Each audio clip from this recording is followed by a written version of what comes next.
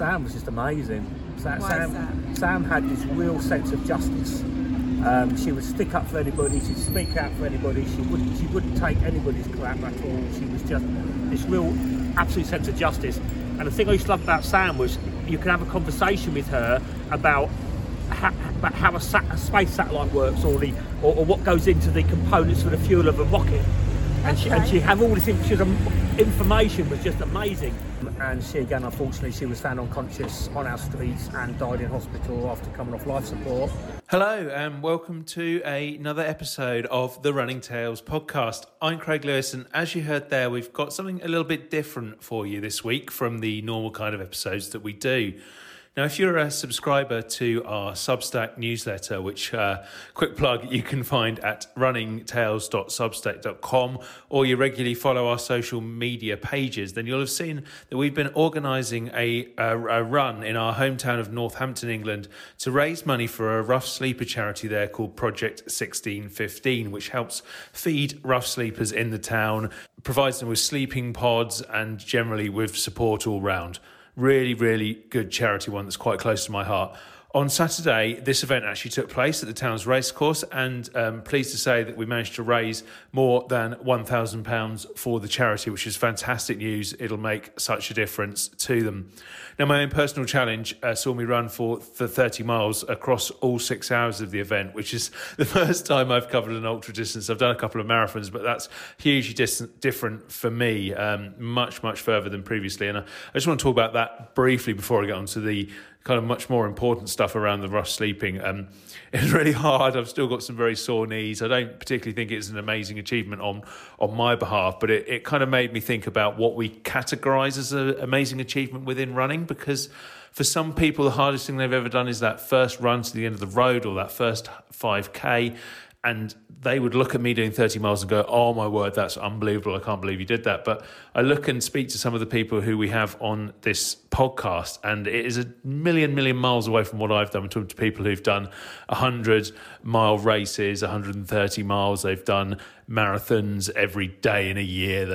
They've done all kinds of weird ultra challenges. They've done huge races like the Marathon des Sables or the Comrades. And so everything is kind of quite relevant in running, and it got me thinking about that, really. And I guess at the end of the day, the most important thing about that is it doesn't really matter how far you go and how fast you go. As long as you're getting some enjoyment out of running, it's helping your mental health, your physical health, making you just feel a little bit better all round about life. And that is something we try to promote on this podcast, so hopefully that comes through. But my little brain was whirring. You got 6 hours to think as you're running round and round in circles in a park, and that's the sort of thing that came into my head anyway, which I thought was quite interesting. Anyway, the main reason I was doing it was running for rough sleepers, running for this charity, Project 1615, and that's because there are rough sleepers out there in Northampton, all round England, all around Britain, all around the world, and they are often abused, they're often freezing. I've seen incidents back when I was a reporter at the BBC where rough sleepers were set on fire, where they were attacked and abused. They've been women on the streets who I have heard about who have sadly been raped or sexually abused. It is not a pleasant life. Yes, there is addiction and so on as well, and some of that may have been brought upon them by themselves, but at the end of the day, these are people at the very sort of bottom level of their lives. But what Project 1615 does, which I find so amazing, is it tries to restore some of the dignity to them, and that dignity comes in their own minds, and it's so important in getting them back onto the right track. So we were really keen to raise some money for Project 1615. But moving on, the point of this podcast is we want you to hear a little bit more from Project 1615 themselves and from their founder, Stan Robertson. So Michelle met up with Stan in Northampton Town Centre and spoke to him about what the charity does. Now, I should say before we start this, it's not our usual sound quality. We did this for a video, which you can see on our YouTube channel at Running Tales Pod. But the sound quality, there's a lot of noise in the background, cars beeping and so on. But I think it's still pretty clear. So I hope you enjoy it. I hope it gives you something to think about. We'll be back with our normal running offering next week. But in the meantime, this is Michelle talking to Stan Robertson from Project 1615. Hi, we're outside Abington Street at the bottom end, and I'm here with Stan from Project 1615, and we just want to go around Northampton Centre, some key points, and talk about why we feel that Project 1615, the work they do, the good it's doing for rough sleepers, and raise awareness and support. For myself, Step Forward Lewis, I find that rough sleepers is increasing, and I want to know what is being done and how they're currently managing living on the streets with the current climate of cost of living, etc. So Stan, tell us more about Project 1615 and the work that you do around here. Okay, so Project 1615 started in the Beast of the East, October 2017. With hot tea and bacon sandwiches coming out to the guys on the streets. It started as a need to demonstrate the value and worth of all humanity. That's the foundation of our charity and everything that we do, and basically demonstrating to the people that are on the streets that they have value beyond their circumstances, and obviously over that time we've lost a lot of people, and we've seen a lot of heartache, which is really one of the reasons we're starting here, because as most people will know that have had their eyes more open to rough sleeping lately following the funeral of George Murray here on the Market Square, which really caused a lot of people to start to really think about this and to really become aware that there is humanity behind these blankets and that everybody has value and worth and people want to do something, you know. So this run tomorrow is not just about money. It's about awareness, yes, and it's about making people more aware, really, that we do have a rough sleeping problem in Northampton. It was never truly dealt with everybody in, and it has been steadily increasing as time's gone by. Can you also, for myself as well, you know, obviously you always hear don't give money to the rough sleepers. What is that true? Should we get them coffee, get them food? Are they likely, when they get the money, to save that for drugs or alcohol?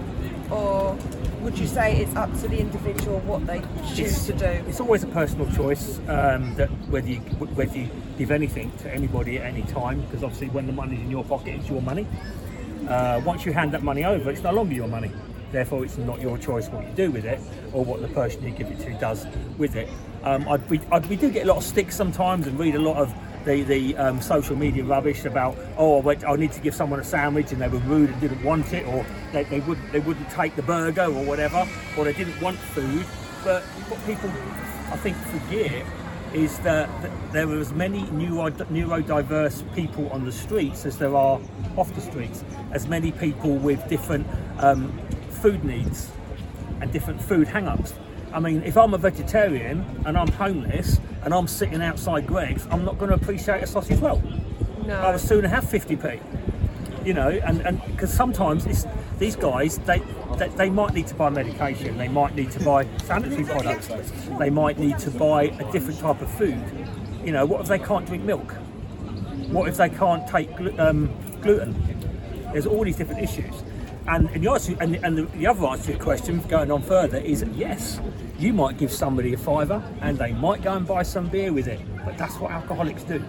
Yeah. But we judge them more because they're sitting on the street than we do the guy coming home from his job at the end of a night and sitting down and down and off bottle of vodka.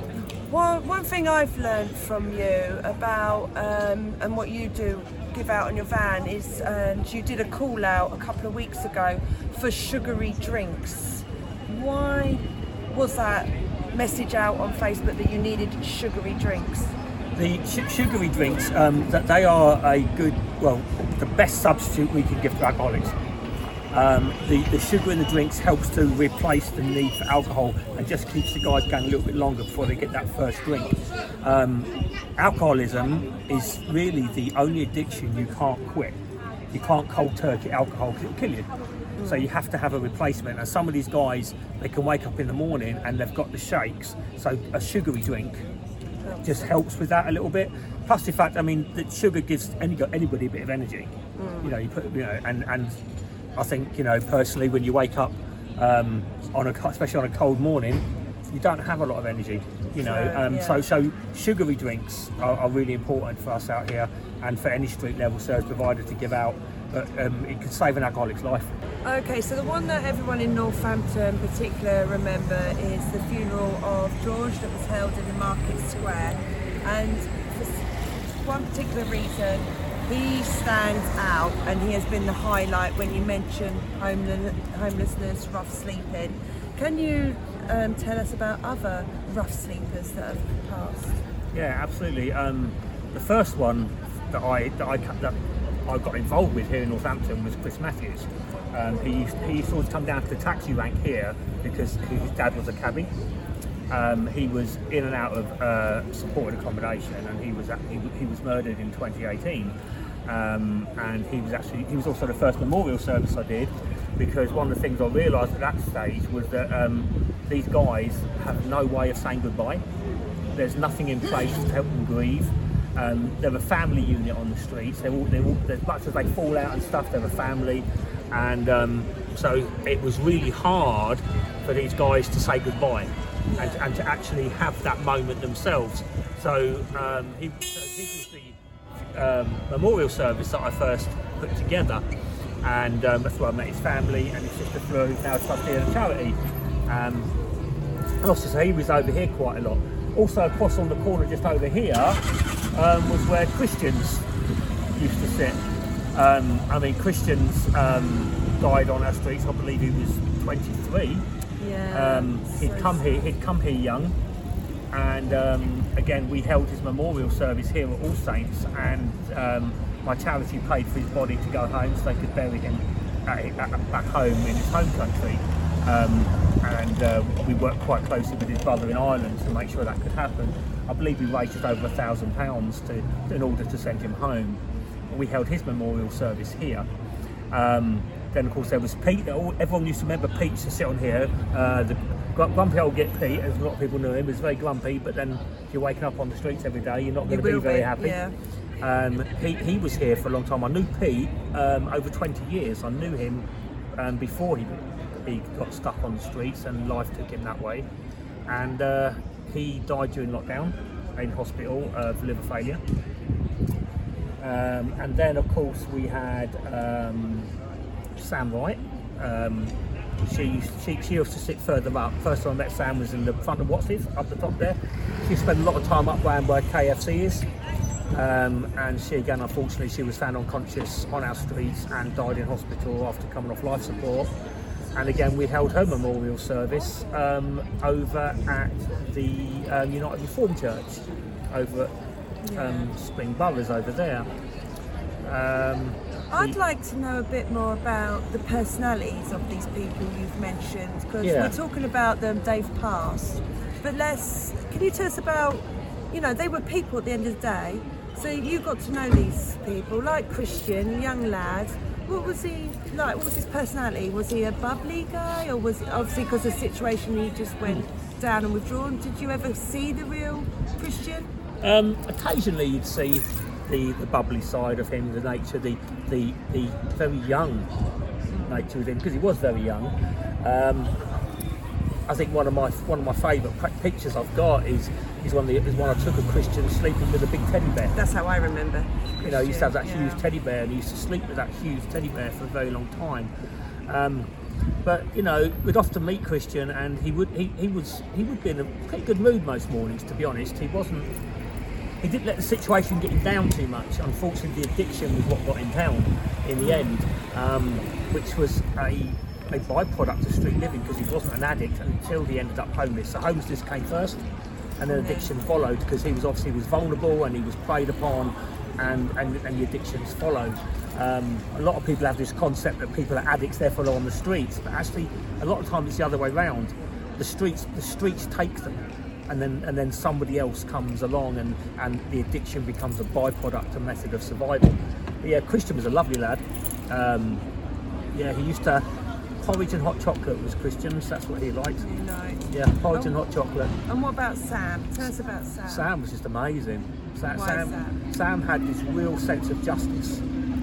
She would stick up for anybody. She'd speak out for anybody. She wouldn't take anybody's crap at all. She was just this real absolute sense of justice. And the thing I used to love about Sam was you could have a conversation with her about how a space satellite works, or what goes into the components for the fuel of a rocket.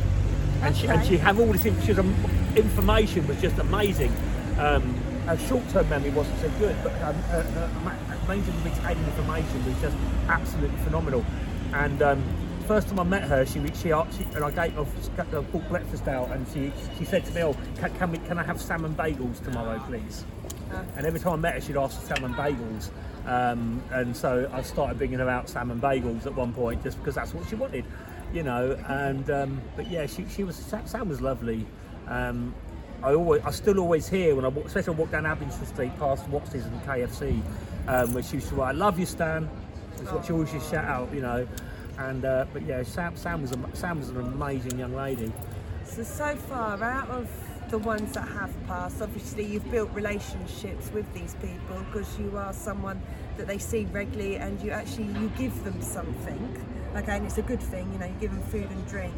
Who stands out the most out of those that you've lost? Is it just too many?